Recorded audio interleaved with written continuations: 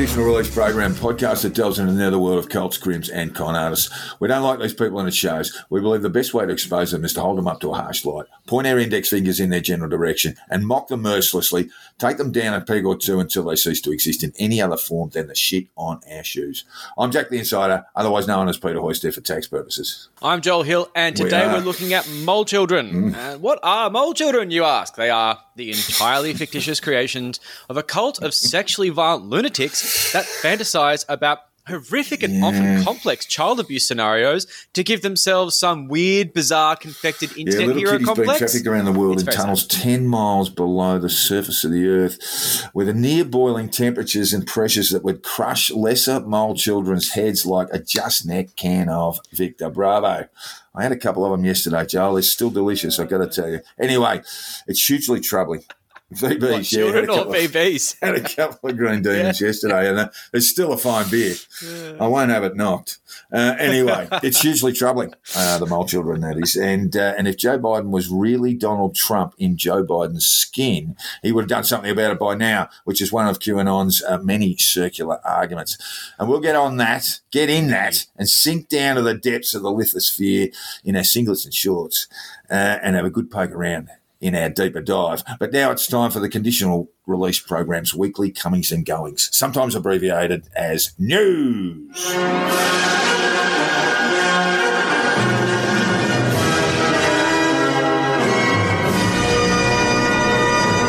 The news that's dominated politics in Australia in the last week is the allegations surrounding the now self-identified Christian Porter, the country's chief law officer and senior member of the Morrison cabinet. On Wednesday, Porter cheerfully denied the allegations, claimed no specifics had been put to him, and on cue, Prime Minister Scott Morrison claimed he hadn't seen them either. This despite Morrison receiving the detailed allegations of the deceased's complaint, alleging Porter had raped her when he was 17 and she was 16 in Sydney in 1988. Now, our PM's not a reader. We've learned this. He wants someone apparently to read him stuff and to read stuff on his behalf, and then sort of give him the gist, the nice sanitised gist. The rape allegations have unleashed a torrent of fury and disgust from women across the country who have themselves been subjected to the appalling behaviour of men over their own journeys. And the government won't establish a judicial inquiry of any type, and the coroner's court is a poor mechanism for establishing any truth around these allegations. And in any event, we don't even have a hearing date for a coronial inquest. So the situation becomes circular and there is no release. The pressure builds up on the government and it becomes pretty much stuck in political paralysis. And something has to give, and that something is an inquiry of a kind. But my concern is that an inquiry will in fact deliver an open finding, given the circumstances, and this will be portrayed rather as a vindication for the Attorney-General. Those who demand an inquiry perhaps don't appreciate that the ground rules for any such inquiry would be created by the government, and therein lies the problem. Anyway, we're not doing that as it stands. Morrison is sticking firm to the rule of law will be broken irrevocably forever if we hold an inquiry position. So politically, the government's predicament can only get worse, which means this terrible situation will go around and go around and around and around until he is forced to make a decision. And what this is giving us is a lot better look at the Morrison government and how it operates. It doesn't like sunlight all that much, and it's had quite a lot of applied to it recently. And more we are coming to understand there is a leadership vacuum in this nation. And Joel, speaking of a leadership vacuum, I hear you tuned into the Trumpster at CPAC last week. Yes, the Trumpster has made his triumphant return back to the pulpit to give a rambling, rousing, and fucking long speech. It just went forever. Get on with it. I know you're great and you did stuff. Well, maybe you didn't. Maybe you're just making it up. I'm not sure. It sounds like bullshit. I just don't know anymore. So one of the things that was good about this is that it perfectly timed up with one of my rare dalliances with labouring work. So I was actually knocking Render off the wall with a hammer at the time, which gave me a really simple outlet to channel my frustrations for the just absolute fucking dither coming out of this grumbling asshole's fucking flap. So essentially, it looks like we may not have picked the right horse when it said that our prediction that Trump's time as a political operative was over. We said that with a bit of confidence. With caveats, yeah, Sticking to absolutely. your guns? With caveats, yeah. Yeah, okay. See, the way I'm seeing it, and this is basically what he laid out in his speech, is that Trump has a new grift. And this grift is that he's going to be an endorsement machine. He's going to take donations from Republicans and he's going to endorse candidates as a result. It's a quid pro quo. And basically, this guy has creditors knocking at the door with big knocking hands. I would not want to be in his situation right now. But this is good money. I mean, people love giving him cash on the Republican Party. And let's face it, like some Senate races are worth millions of dollars. And if his endorsement is the magical fucking ticket that he says it is, he could get a pretty penny for it. Not going to be enough. Of course, he's blown all this smoke up his own ass about how every candidate he endorses wins the race. Yeah, it may not be enough. And this is just, it's just an advertisement. This is his new job. And the thing is that like essentially what happens with US elections, as you may have noticed over the last forever, is that the midterms start basically once the last primaries vote cast at the general. Yeah, it's like primaries are starting soon. It's fucking ridiculous. Have a timeout. So it's basically like it's a shopping center. You know, the Christmas decorations go up the moment like the Easter's over, or like even mid hot cross bun, you start getting some fucking Mariah Carey on the radio. Honestly. Just give us a break. But this is all an aside to my favorite part of the CPAC speech, where Trump talked about his achievements during the COVID crisis. Now, you might find that to be a bit of a jarring statement, but, you know, he is often seen as a huge failure in this field. And it was often seen as a large aspect of why he lost the election so much, because he just really fucked COVID really hard. But he trumpeted his excellent handling of the situation because he just had a mix of delusional grandeur and just... No, goodness gracious, no. Not if you listen to him on the Monday speech. So, you know, it's nice to have him back though. It's given a bit of flair to things. Boring Grandpa Biden doesn't give us anything. But what really stood out, and this is my favorite bit, I've taken a while to get at this point, is that Trump insisted that everyone get their vaccine. Hang on. Really fuck people up. So the vaccine, he said, was a great achievement. And Operation Warp Speed was a great success, which is kind of true. I mean, like, you know, they threw money at the problem and told the FDA not to fuck around. Look, I'll give a little bit of credit where credit's due. He takes a lot of credit where a little bit it's due, so he can go fuck himself. Basically, the whole thing about everyone should get the jab is that this is the kind of shit that makes QAnon people freak the fuck out. Because, like, getting the shot, like, you kidding? That's what Bill Gates wants. So the former president, who has been a huge figure in the anti-vax movement ever since he started flirting with RFK and saying that kids get autism from fucking MMR shots, has just told everyone to get the death shot, the experimental death shot. Have your DNA inorganically altered, I should say. Exactly. And this is the sort of thing, like, you know, that only happens in cool movies. But unfortunately now it's our reality and you're going to be seeing through walls within the fucking fortnight. People are losing their minds because they think this is just not their Donald. You've changed, man. He's changed. They're making backflips as usual to try and justify this. Basically, he was forced to say it, or, of course, it wasn't Trump. It's probably Joe Biden. Joe Biden's standing on a couple of phone books. Exactly, yeah. His hand up his ass. And look, I'm sorry. Trump told you to go and get your shot. Yeah, so sucked in. You just hate to see him so convicted. Vaccine. That's why. It's the best, the greatest vaccine you've ever seen. Best, the greatest. Yes. I love a good vaccine. Look, in other news, American news, where everything is sane, completely normal and always has been, Donald Trump was not inaugurated on March 4. So that date came and went without the inauguration of Donald Trump. There's no president. Complete shock to me because I thought it was going to happen. March 4 was supposed to be a day of reckoning, a day where Donald Trump would be inaugurated as the 19th president. That's directly following Ulysses S. Grant. No legitimate presidents in the meantime. So the Trumpster would have been number 19, while blood-drinking pedophile Democrats would be arrested en masse and summarily executed, taken out the back and disposed of. And about time, just frankly. Absolutely. I've been waiting since 2017. Sadly, it all came to nothing with claims in the media the cult had once again shifted the goalposts. The cult has shifted the goalposts so often, they're not even playing the same game anymore. I think they dropped the ball altogether and now playing fucking roller derby or something fucking weird like that. And where the shifting occurs, it comes from QAnon influencers, because Q himself, the anonymous deep state insider, has not posted since December 13. Gee, we're getting on for 3 months now.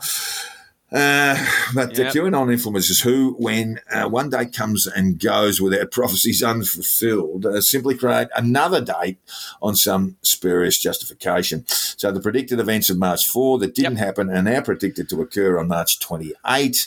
And when that date passes, hopefully without incident, no doubt another one will be cited.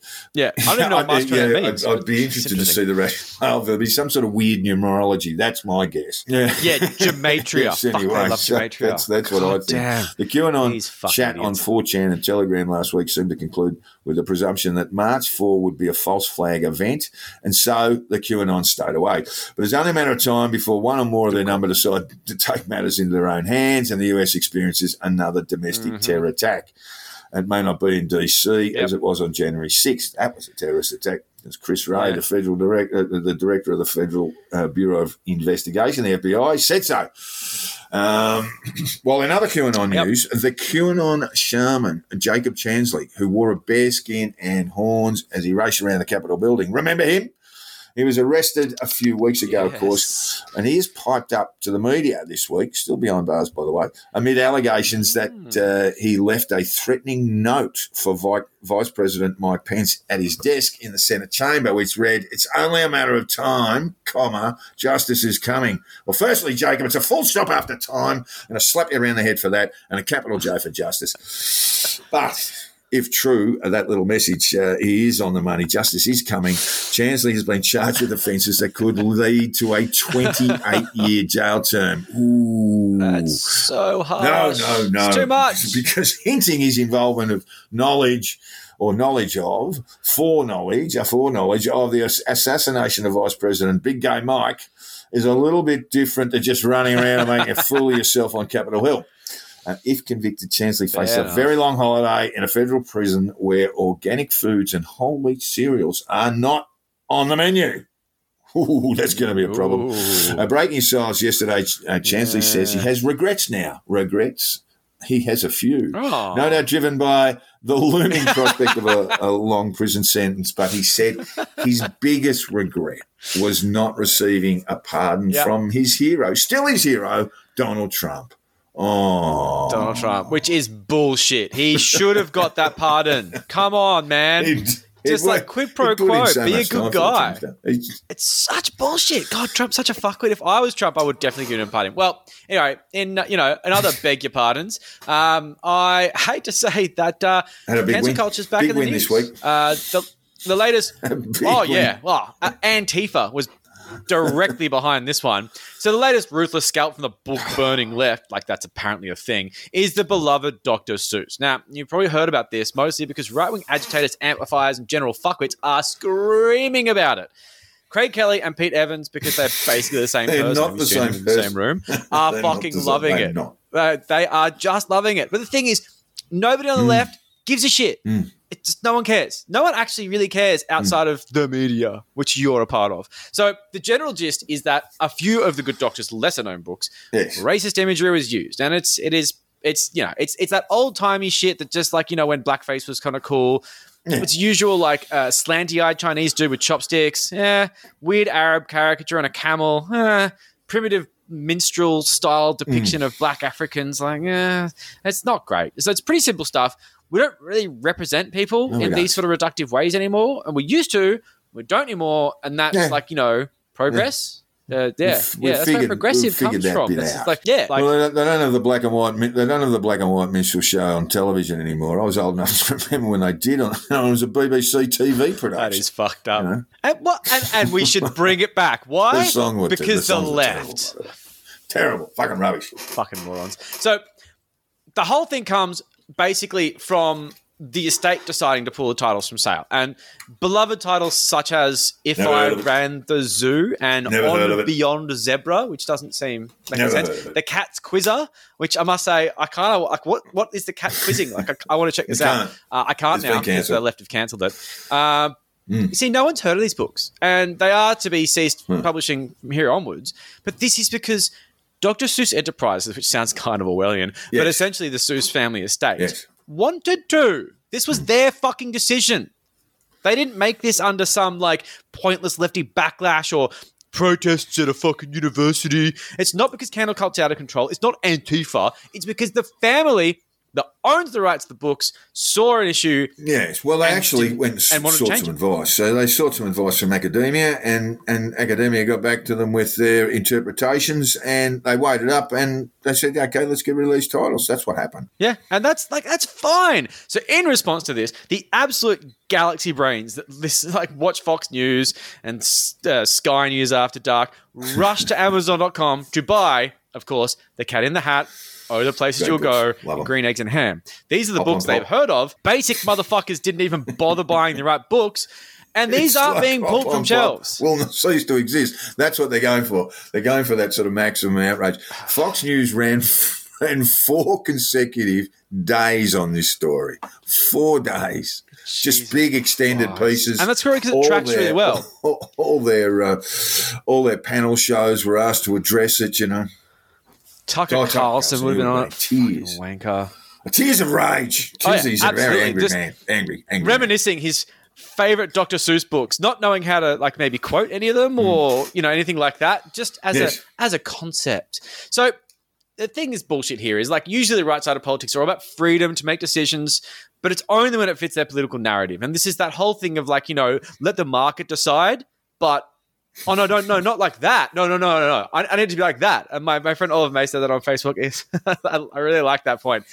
And that's the thing. Like, this freedom thing only works within their fucking paradigm. This is a funny one, though. They don't give a shit about Dr. Seuss. This fits them like a fucking glove because it gave them another non-existent problem to whinge about. Another battlefront in the culture wars. Exactly. It's a battlefront of the culture wars. It's exactly it. It's like the fucking only person that ever talks about, like, complex gender issues are young liberals. Who, like, they're going, oh, I identify as an Apache helicopter. Like, yeah, good on you, mate. Like, no one fucking cares. Like, just use pronouns, and if someone's weird about it, just, you know, just try and be nice. Like, it's not a big fucking deal. But, of course, they froth about it and make this really weird big deal that apparently is all we ever talk about. So the left don't give a fuck about this. Cancel culture's not out of control. This is nothing to do with Antifa. But I do say, as a side note, Dr. Seuss did some pretty badass, like, political cartoons, and they are edgy as fuck. I think they're worth a look. Have a look at Dr. Seuss political cartoons. Chuck it into DuckDuckGo or Yandex, and have a look. Look, they're edgy. My view is that Dr. Seuss was actually a genius, a really true genius. He was an advertising genius, but he also taught probably, billions of kids, including myself, to read by use of sort of phonics and repetition. And so he was a rather brilliant man. He still sells, his foundation sell millions and millions of books. Yes, $30 million a year, every year, $30 million a year. Help kids to go to Vinnie's, buy an old copy. You fucking idiots! What's wrong with you? Teaching billions of children to read, and when we're talking about children, it's time to get into a deeper dive because we are looking at children, male children who live. Ooh, my favourite kind. True to mean, keep them keen. It's a deeper dive into male children. True to mean, keep them keen. Fuck me, that's good.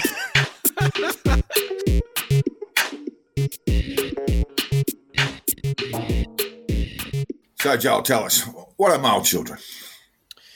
Yeah, I'm going to need a beer for this one, Jack, because mole children are probably one of the most ridiculous things to come from the QAnon conspiracy universe, and they've got a lot of fucking competition.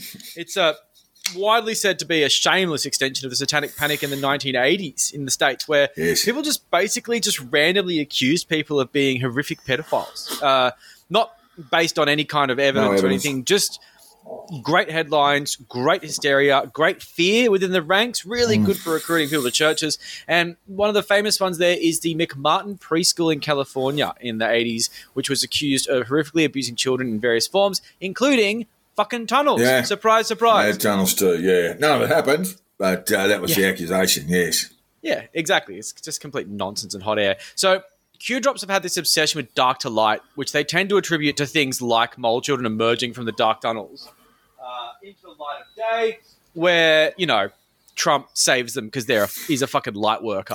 All this weird shit about light. So the mole children thing really fits into that. But essentially, it's interwoven between vague cue drops and the idea of like, you know, unspeakable evil happening, you know, underneath our feet. Yes. But as we discussed in the Unholy Trinity episode in number 14, institutionalized child sex abuse is absolutely a thing. Absolutely. But this is just a complete bunch of shit. It's just hysteria designed to rile up the ranks. And worse, basically, you know, what it does is actually cloud the business of law enforcement around child sexual assaults. Yeah, so, absolutely. So, you know, if you're an investigator sort of looking deeply into the internet and so forth, you know, whether you're working for the Australian Federal Police or whatever authority you're working for around the world, you're finding your work is far more difficult now with all of this smoke and nonsense about mole children. Yeah, smoke and mirrors, yeah. And it's fucked because, like, there were child sex trafficking hotlines in the States where you need to report these things, and you have these mums calling up going, oh, my God, I read on Facebook that there's a mole children network under Central Park. I just seen on Facebook, I just seen on Facebook. Yeah, and the worst thing is, apparently some of these calls sounded legitimate because these guys have such an active imagination. So they made up these scenarios and they had to investigate them. It was fucking disgusting. So it's an active cover for actual pedophiles as well. I mean, that's how it works. That's how it works in terms of enforcement. Yeah, in the end. Yeah. So I'll give a warning. It's pretty arbitrary because this is so fucking ridiculous. But this does contain some fairly heavy themes. They're all completely made up. But there is a huge level of bloodlust in the QAnon collective imagination. They just love, like, talking about child rape. So this is what this episode's about. If you don't like these sort of themes, just flick it off because these people have really cooked brains. But if you keep in mind that everything we're saying is completely made up nonsense, it is kind of funny in a weird, very sad, explicit, depressing kind of way. The alarming thing is how explicit the stuff is. They go into such detail. And that tells you that the people who are generating this nonsense are not necessarily the ones who are believing it, but the ones who are generating it are pretty perverted human beings. Yeah, they're pretty fucked in the head. Well, it all starts underneath Central Park in New York City. Mysterious white tents start to appear in the area. Some people believe that these were providing medical assistance during the pandemic, but that's obviously bullshit. And those people are morons. They were medical tents, sure, but they were there to facilitate the rescuing of the mole children. And the mole children lived under Central Park, and many have never seen the light of day. And their eyes are on stalks about 2 feet from their face. No, that doesn't happen. Evolutionarily, it might, but not happening, not right now. They've spent the most part of their lives being horrifically abused, sexually, violently, and mentally tortured to increase the level of adrenochrome in their blood. Adrenochrome, of course, being the drug of choice for elites. Ever wondered why celebrities stay forever young? And I have. You might say it's access to wildly expensive cosmetic surgery practices and high-quality diets and dietitians and what have you, but that's because you're an idiot. It's adrenochrome, drained from the blood of tortured children. Of course it is. See, if adrenochrome is harvested from kids, then the tunnels underneath Central Park are basically a farm. It's a big farm. Look, you've got to get your fix somehow. It's under the orders of God Emperor Donald J. Trump. The little ones are being rescued from this hellish existence. And some would say the entire coronavirus hoax was put in place by Trump to stage this rescue operation from the tunnels. Big military. It has to be covert. Yeah, big military operation 10 kilometres below the surface of the earth. Yep. It's a really long lift. You know, when you press it and it's down the bottom, you got to wait ages for it to come Girl up. from Ipanema playing in the background.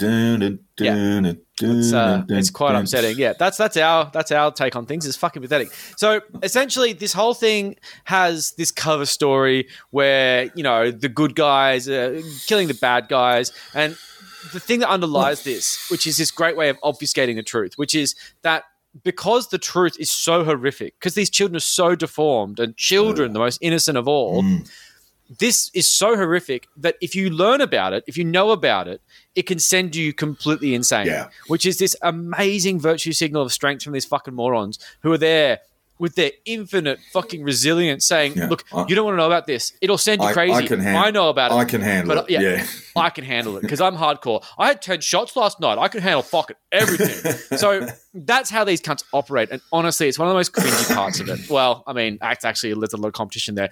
So it is really one of the most annoying and condescending features of the QAnon universe when this wokeness is this superpower and this strength is this virtue, and normies will just never be able to handle this profound truth, which is all just made up fucking fan fiction nonsense by sexually violent lunatics. But essentially, the flip side of this is they love to go on and on and on about how when they heard about it, they just cried for days. He's doing this for the kids. We've got to do this tissues.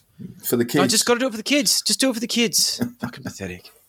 So how do we know this absolutely true story is true? Well, you see, I know a nurse that worked in the tent. No, you don't, Charles. No, you don't. All right, cool. Prove it. Yeah, prove that I lie. Yeah. Prove I lie. Yeah, that's right, bitch. So basically, I listened to an audio clip online featuring some QAnon influencers saying they knew a nurse at Central Park, which is, of course, completely solid intel. I mean, like, how could you fucking doubt that? And she said, a person that of course exists, that countless children, many in body bags, flooded these white tents, these white medical tents, 35,000 of them. Wow. It's a lot. Yeah, just a casual 35,000 children. Yeah, just like, and there's not even that many tents. You can see photos online. It's fucking pathetic. Pregnant preteens, of course they are, having a pretty rough trimester there, and deformed children who'd never experienced any kind of reality outside of the tunnels, never seen light, were often euthanized out of mercy. Yeah. Now, within this fan fiction universe, I find this absolutely stunning because it is a generally right-wing conspiracy universe. So you've got these staunch Republicans who will fight to the death, no pun intended, over euthanasia laws. And yet when it comes to mole children, they're like, oh, we need to mercifully take out the children because they've had it so wrong. Too. And fuck off. They're quite, well, these children were so hideously deformed they had to be put down, and I'm comfortable with that. Completely, as opposed to like grandma who has to sit there and be like, kill me. Like, come on, fucking hell. So essentially, the really fucked up children were apparently taken to a supporting naval vessel parked offshore, which was definitely not there for medical support because of the overflowing hospitals, but it was because of the children. Yes, and it was actually, it's quite funny because the boat is named the USNS Comfort. Oh.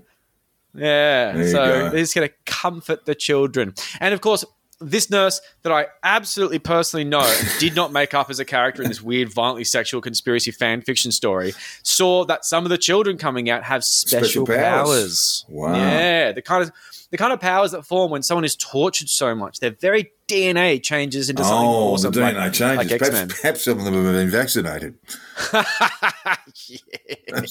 Some of them have their dip tat and have just gone rogue. Oh, that's great. Look, once the children were removed from the tunnels, explosives were detonated, killing all the perpetrators in a heaps cool action sequence. Bang, bang, bang. Yeah, very exciting. The tunnels are deep enough. We'll talk about that later. Conveniently, nobody heard the sound. Whew, thank God, that was a bit of a relief because otherwise, the media would have been onto it. Absolutely. Just a mild rumble that nobody seemed to notice. Nothing on the Richter scale at all. So no one went nuts. Just casual. The children have been saved, but they will never be able to integrate into society. So I guess that's why we will never hear their stories. They totally exist, but just like an absolutely real girlfriend that goes to a different school, we will never meet them. This is why she's definitely real, though. Yeah, she's definitely real. I've got photos from her. I've got photos of her. This is why we rely on 4chan Anons to tell us what really happened. That and the hero of this story, one Timothy Charles Holmeseth from the absolutely real and not made up Pentagon Pedophile Task Force.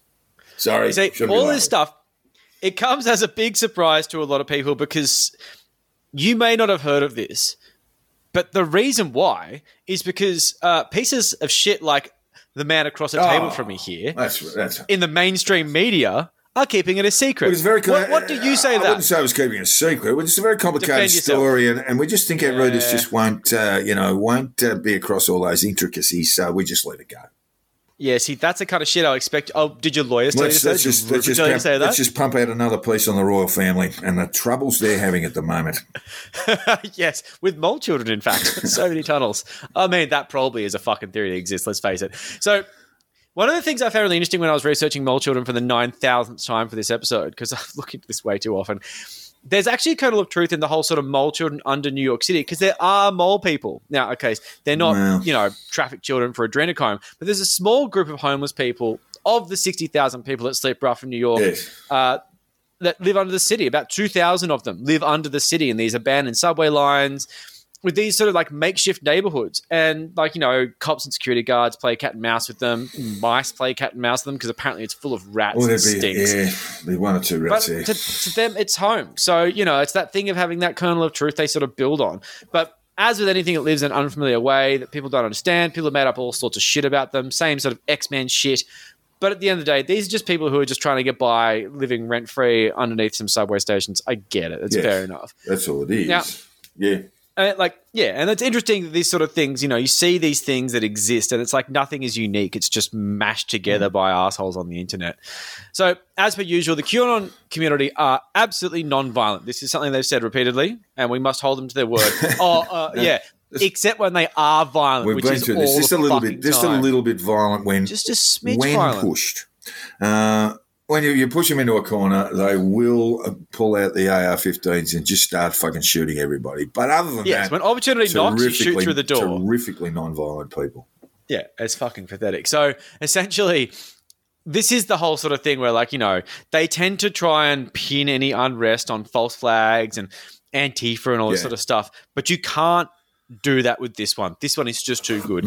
A train engineer by the name of Eduardo Moreno had been completely radicalized by bullshit Alex Jones produced YouTube videos on general Pizzagate and mole children and pedophilia and things like that. General QAnon nonsense. And when the mole children thing really really piqued his interest was piqued to a point where he decided to do something about it. And that's the problem with the QAnon conspiracy universe.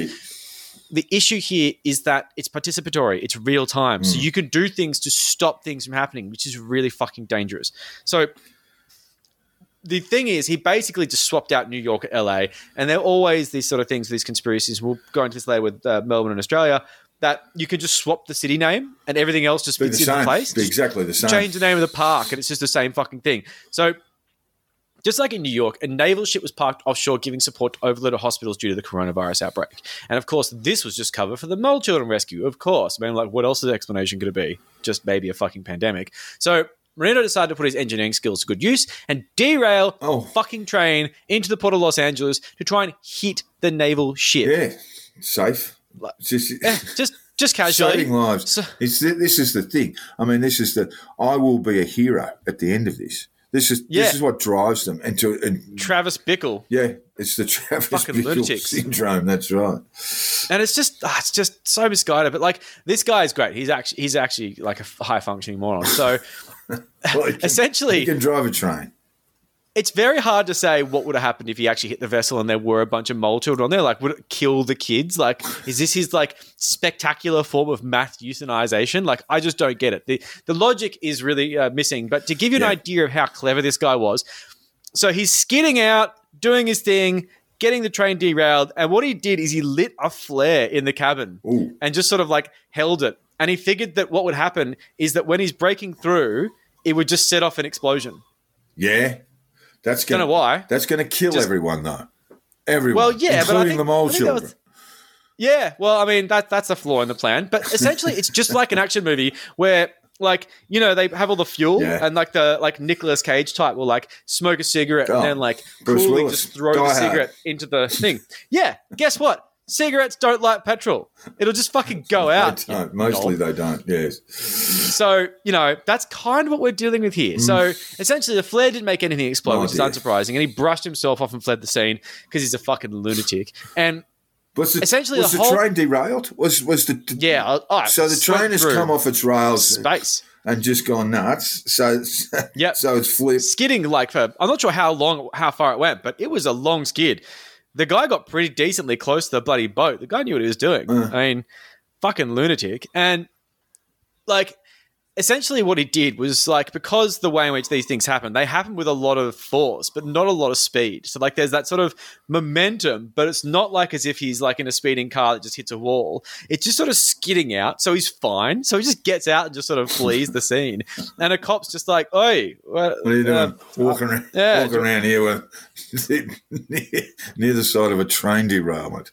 Holding onto a flare, going, boom!" So that didn't go well.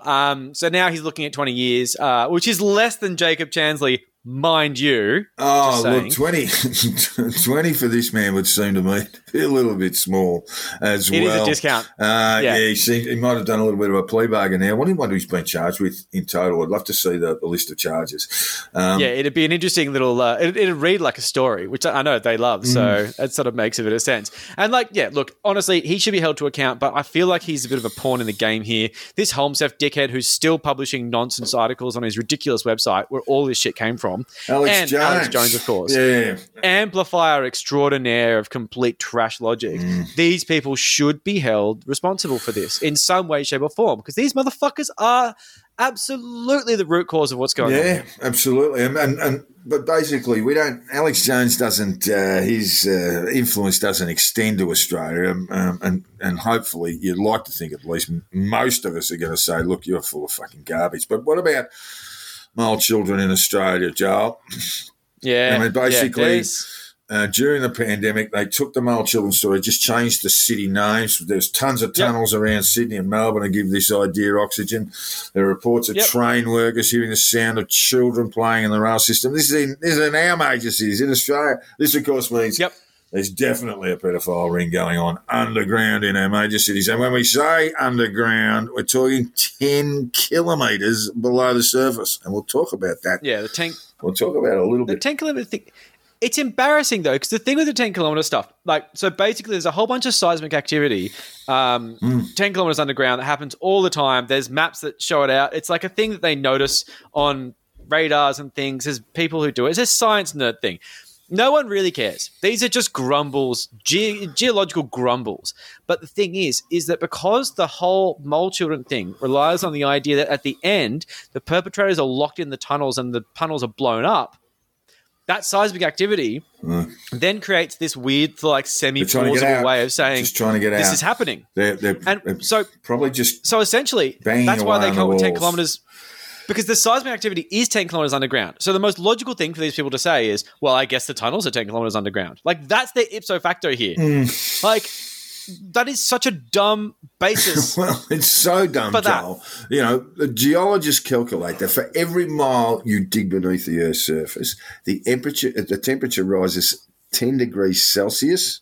Ooh, that's warm. So 10, we're up at 100 Celsius. We're boiling there. And the pressure that you would face if you ever were. No one ever has been 10 kilometres below the surface of the Earth. But if you were there, the pressure that you would sustain is at a rate of about 5 pascals, and that's 7,300 pounds per square inch.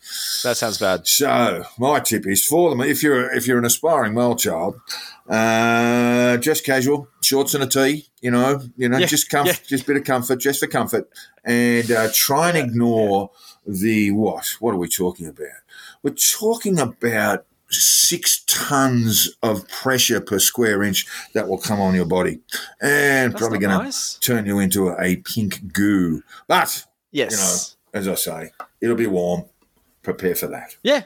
It's like a tropical holiday, except full of sexual torture. And a bit dark. So that's good. Yeah. Pretty casual. So a lot of this stuff has actually come from one of our favourite people we looked at some time ago together. Cooks, yes.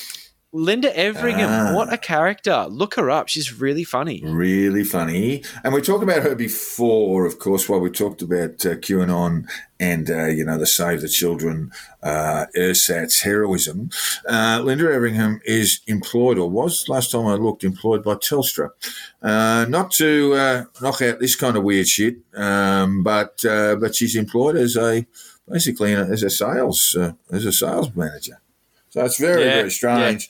Yeah. When I did talk to someone at Telstra about it, they said, you know what she's doing, and spoke to this person about the QAnon stuff. He said, really?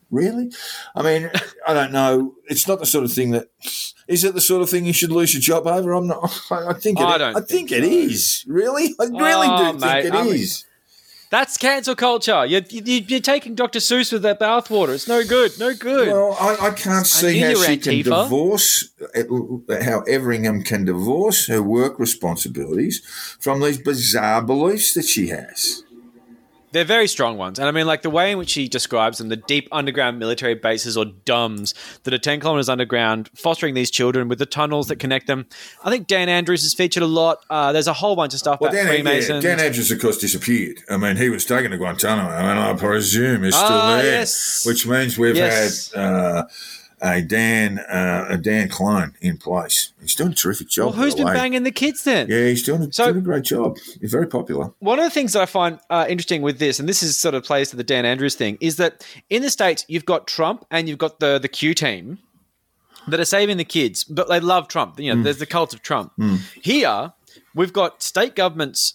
A lot of them are Labor, especially like to Dan Andrews, that people absolutely despise in the QAnon circles. But they're not big fans of ScoMo either. I mean, like he's not very, sort of pumped up by anyone.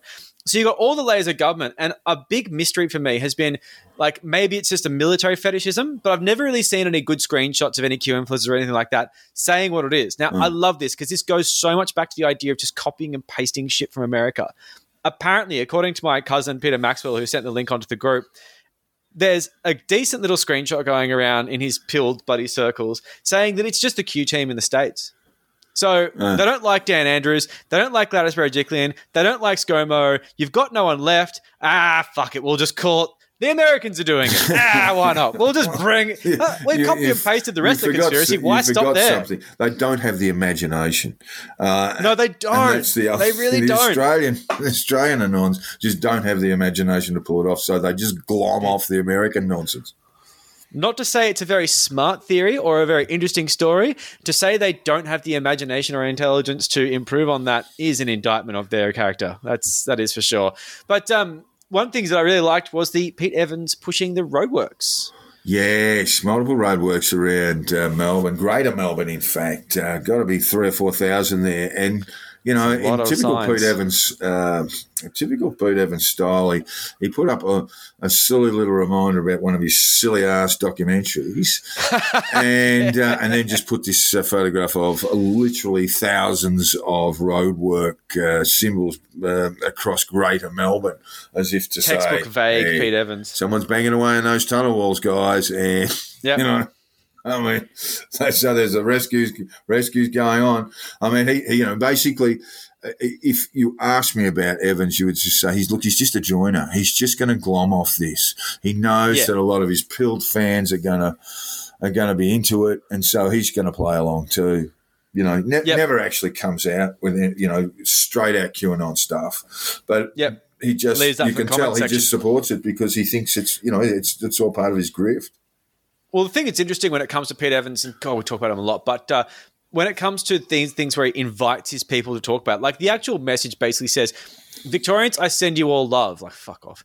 I will let others below inform and empower you as to what is really taking place during this lockdown. Prayer hand, and then he plugs his documentary. So that's him basically saying, and I mean in no uncertain terms, I'm not going to say this. I'm going to get other people to say it, but this is what's happening. And he knows exactly what he's prompting them to say. But you know all too well that he tacitly approves anything that's on his Facebook. Now, this is back when he had a Facebook profile, and God, I'm glad he doesn't anymore. He will delete anything he disagrees with, and he will block the person that posted it because he believes in free speech, of course. So when you see something on his page, whether it be like, mole children or Holocaust denial, you can be quite confident that that is something that he tacitly approves of because he hasn't deleted it, because he carefully curates his cult-like social media profiles. Yes, absolutely. But more importantly, he nurtures that audience. He knows where these people are. Politically is probably not the right word, but he knows exactly what their beliefs are, and he panders to them. So if you panders hard, basically, if it ever did occur that Evans was sat down and interviewed properly about his beliefs, it turned out he wouldn't believe in all that much, but he knows enough to get some cash out of these people. Absolutely. And this is the thing. It's interesting. Whenever he's sort of, pressed on a question or something like that, he always starts sort of trailing off and being a bit vague. And it's like, you really don't know that much. Whereas a lot of his supporters, they are very cluey. And of course, it comes back to the same thing. I like to think that these days, after all this research I've done on these conspiracy universes, I am an expert on stupid shit people made up on fucking Twitter. So, let's face it, his followers, they're pretty well researched, but they're researched by watching YouTube videos of grifters telling them about how bad vaccines are. Like, it's not a specialty you really want. Like, I got some friends from back in the day, and I mean, varying degrees of Facebook friendship, but some of them, they go on and on about all the research they do. I'm like, oh, buddy, BitChute videos aren't research. You're not an expert. You're just a fucking lunatic. Anyway, that's all the story. But, it is indeed. But yeah. But look, just to conclude here, Joel, you've got some very moving. We're both students of literature, and we know our listeners are too. And just to finish off here, you've got some mole children poetry, not written by mole children, it must be said, No. because mole children don't exist. But you're killing me. Poetry written by some of the pilled QAnon followers. Can you read that one, please, Joel? It's just so. This one, thing. This is posted by Travis Hugh on Twitter, and unfortunately for the truth seekers, there's always a bad one in the bunch. And this account was pretending to be William Barr, the Attorney General of the United States of America. Oh. So the next time some fucking QAnon says they're a truth seeker, can you look within your ranks? Constantly lying and laughing about who you are. Fuck you. So let's take it down a notch. Take a pause. Let's think of the children. Take a pause. This is a beautiful thing. This will move a lot of our listeners to tears. Got to wipe my own out actually, because they're coming out of caves, emerging from darkness. For years they've been missing. We'll see them soon. Oh, good. No matter how deformed, they're beautiful. They'll tell their tales, and it will shock us all. The guilty will see justice. This is like the justice porn bit. It'll be swift. The innocent will heal. We'll heal together.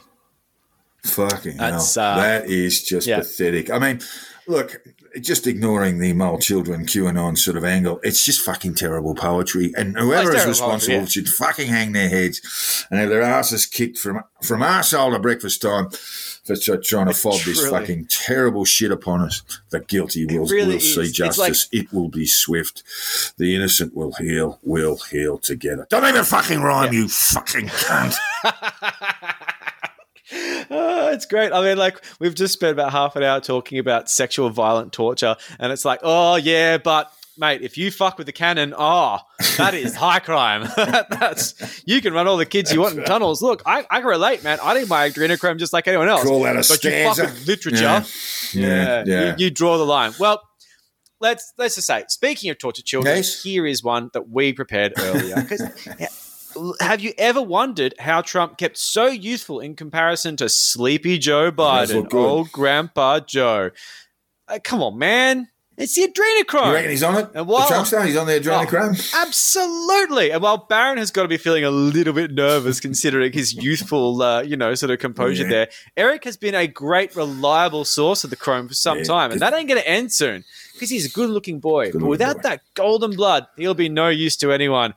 But between transfusion, he has no purpose at all. He's just simply a bastard on Father's Day.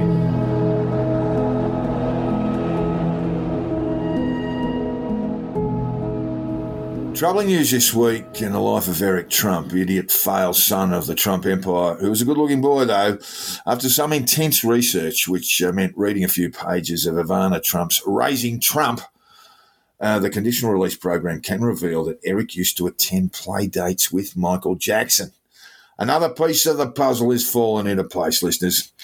Jackson lived at Trump Tower during the childhood years of the Trump kids and maintained a close relationship with the family. And the great orange one wouldn't just let anyone play with Eric. None of your rubbish, no coloureds for a start, which might explain why Wacko Jacko got on the white pills all those years ago.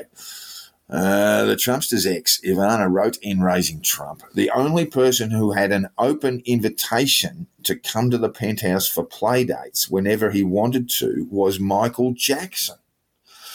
That's Jacko, stop by, according to Ivana, and chat with Donald and me for 20 minutes, and then he'd go up to Eric's floor to hang out with him for hours and hours. It explains everything. Joel. Eric's ostentatious dance moves. Why he loves his dad. Love your dad. His pathological hatred of giraffes and chimpanzees, and why cry wanks up to 14 times a day. We all know the rumours surrounding Michael Jackson, who died in 2009 from acute propofol and benzodiazepine intoxication. That's basically clinical level anesthesia with sleeping tablets. That's gonna put you down for a while. And after he did that, there were some heavy allegations. In fact, before he did that and after he did that, there were some very heavy allegations of pedophilia hanging over Jacko. And I just want to knock it on the head right now in respect of Eric. Nothing happened, according to Eric, who has very sensibly, in my view, repressed every childhood memory he has, just like the beatings his dad, love you, Dad, handed out, and has pushed all those memories down, pushed them further and further into the recesses of Eric's mind, out of harm's way. Tick, tick, tick, tick, tick, tick, tick, tick, tick, tick, tick, tick. Anyway, I can reveal that Eric, who was a good-looking boy now, was hideously ugly as a child. The worst case of neurofibromatosis medical science has yet come across. Great weeping bubbles of pus covered his entire body until Eric turned 18 and the family arranged for the skin of 3 homeless men to be delivered and fashioned into a tight-fitting garment, which Eric now wears as a suit. And Michael Jackson could not have interfered with Eric, as Eric was so fucking ugly as a kid. Any person who came across him would projectile vomit directly into his face, which is oddly good for his skin. Must have had something to do with the stomach acid, I reckon. And that's my theory. Anyway, listeners, the take-home message is Michael Jackson did not have his way with Eric Trump, although Bubbles the chimp might have taken a crack. We can't be sure. We can't be sure. But we have to leave Eric's profound childhood traumas alone for now. Repress them just like Eric does, so that all that's left is a shiny sun in the sky and a great gaping space of about 18 years where our memories are reduced to a card that says "seen missing." We can't worry about the psychic explosion that's headed our way sooner or later while we start crying every time we hear Billie Jean on the radio. Because it's time for this. Time to catch up with the comings and goings of a man who loves vaccines. It's just that he's never found one that he thinks won't affect our DNA at a cellular level and make an army of monsters that live and breathe among us, unless we can buy one of his lamps for 25 grand. 2 for 60. It's the week bargain. in Pete Evans.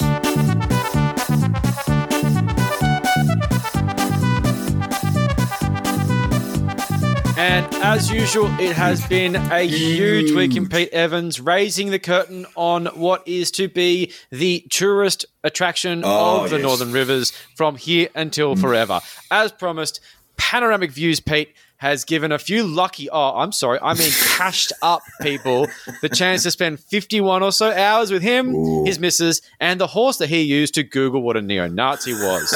It's $3,000 for a single and $5,000 for a double, and this is the going rate. Spend 2 nights talking about how Pete was right about everything and how awesome he really is. Now, while it sounds expensive, just think about how expensive other cults are to join. In relative terms, it's a bargain at twice the price. You can't even get a root in Scientology for this. So, as expected, it sold out in record time, which is demoralizing. Did it really? Yeah, it really did. It was like moments. God. And all these people on his Telegram are super sad to have missed out. And they're all like umming and ahhing as to whether they should have spent their life fucking savings on this weekend.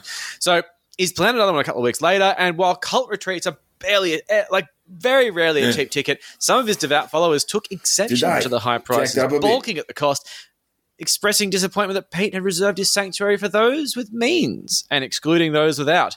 Now, I take umbrage to this because not that he's excluding people without money, because that's absolutely happening. The idea that Pete Evans would ever volunteer to hang out with people that he considers lower class is laughable on its face. And this should not come as a surprise to his dopey devout followers after seeing so many recipes that, if you break it down, cost about $60 a head to make. So it's not a bad money spinner, though. And I mean, look, all in all, it's about a $40,000 take for each weekend he's going to do. So it looks like the creditors will not be knocking on the door in UK anytime soon. He's looking like, I'd say, around $35,000 profit off this little venture. A couple of days. That's really not bad. Now, we all thought he was taking a pay cut leaving his My Kitchen Rules gig, but fucking hell, this guy knows how to grift. So, Pete's weekend retreats offer our guests, as he calls them, to partake in some or all of the offerings, such as tea ceremony, yoga practice, ice baths, float tank meditation, breath work, whatever the fuck that is, infrared sauna, which he probably sells you at the end of the fucking thing, cooking demonstrations, campfire conversations, which, I mean, apparently that's a feature, and bodywork treatments, red light treatments, which I'm guessing is his little fucking biocharger, and a whole lot more, which I'm guessing he's going to make up as he goes. Just wait a minute, Joe. You're trying to tell me that you don't get to sleep in Pete's house? You don't get in the spare bedroom? Oh, mate, you are getting a cabin. You're getting a cabin where he's going to sit there. It looks to me like we might have tents going on here. Tents, sleeping bags, etc. Yes. FEMA tents from like an expired cyclone or something.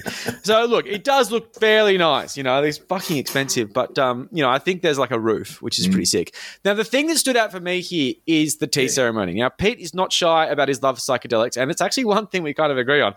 But a tea ceremony is often what people call an ayahuasca session if they want to be a little bit subtle about it. Now, ayahuasca can seriously bend your brain and it can change your life, often for the better. Yeah, I don't know if it's a better experience when you do it with Pete. I would recommend it to anyone as long as you're not in the same, postcode as Pete Evans. But look, we had a look at it and it turns out, no, it's actually just drinking fucking tea. Oh. Really expensive, benign tea. Just Twinings, basically. Yeah. Irish it's incredibly have the upsetting. Irish breakfast. Move on to the English breakfast. Yeah. And, that's it. That's your tea ceremony done right there. And then you colonise the world. So I've got my money on at least one of the sold-out tickets going to some sort of journal or troublemaker. It's going to document the whole thing, make some fucking voice documentary on it or something. But I look forward to that. I'm keen. I think it's going to be very funny. Otherwise, we're going to see a whole bunch of cashed-up hippies clumsily typing out badly worded messages, gloating about their time with Pete on the fucking Telegram. But this is Pete Evans we're talking about here.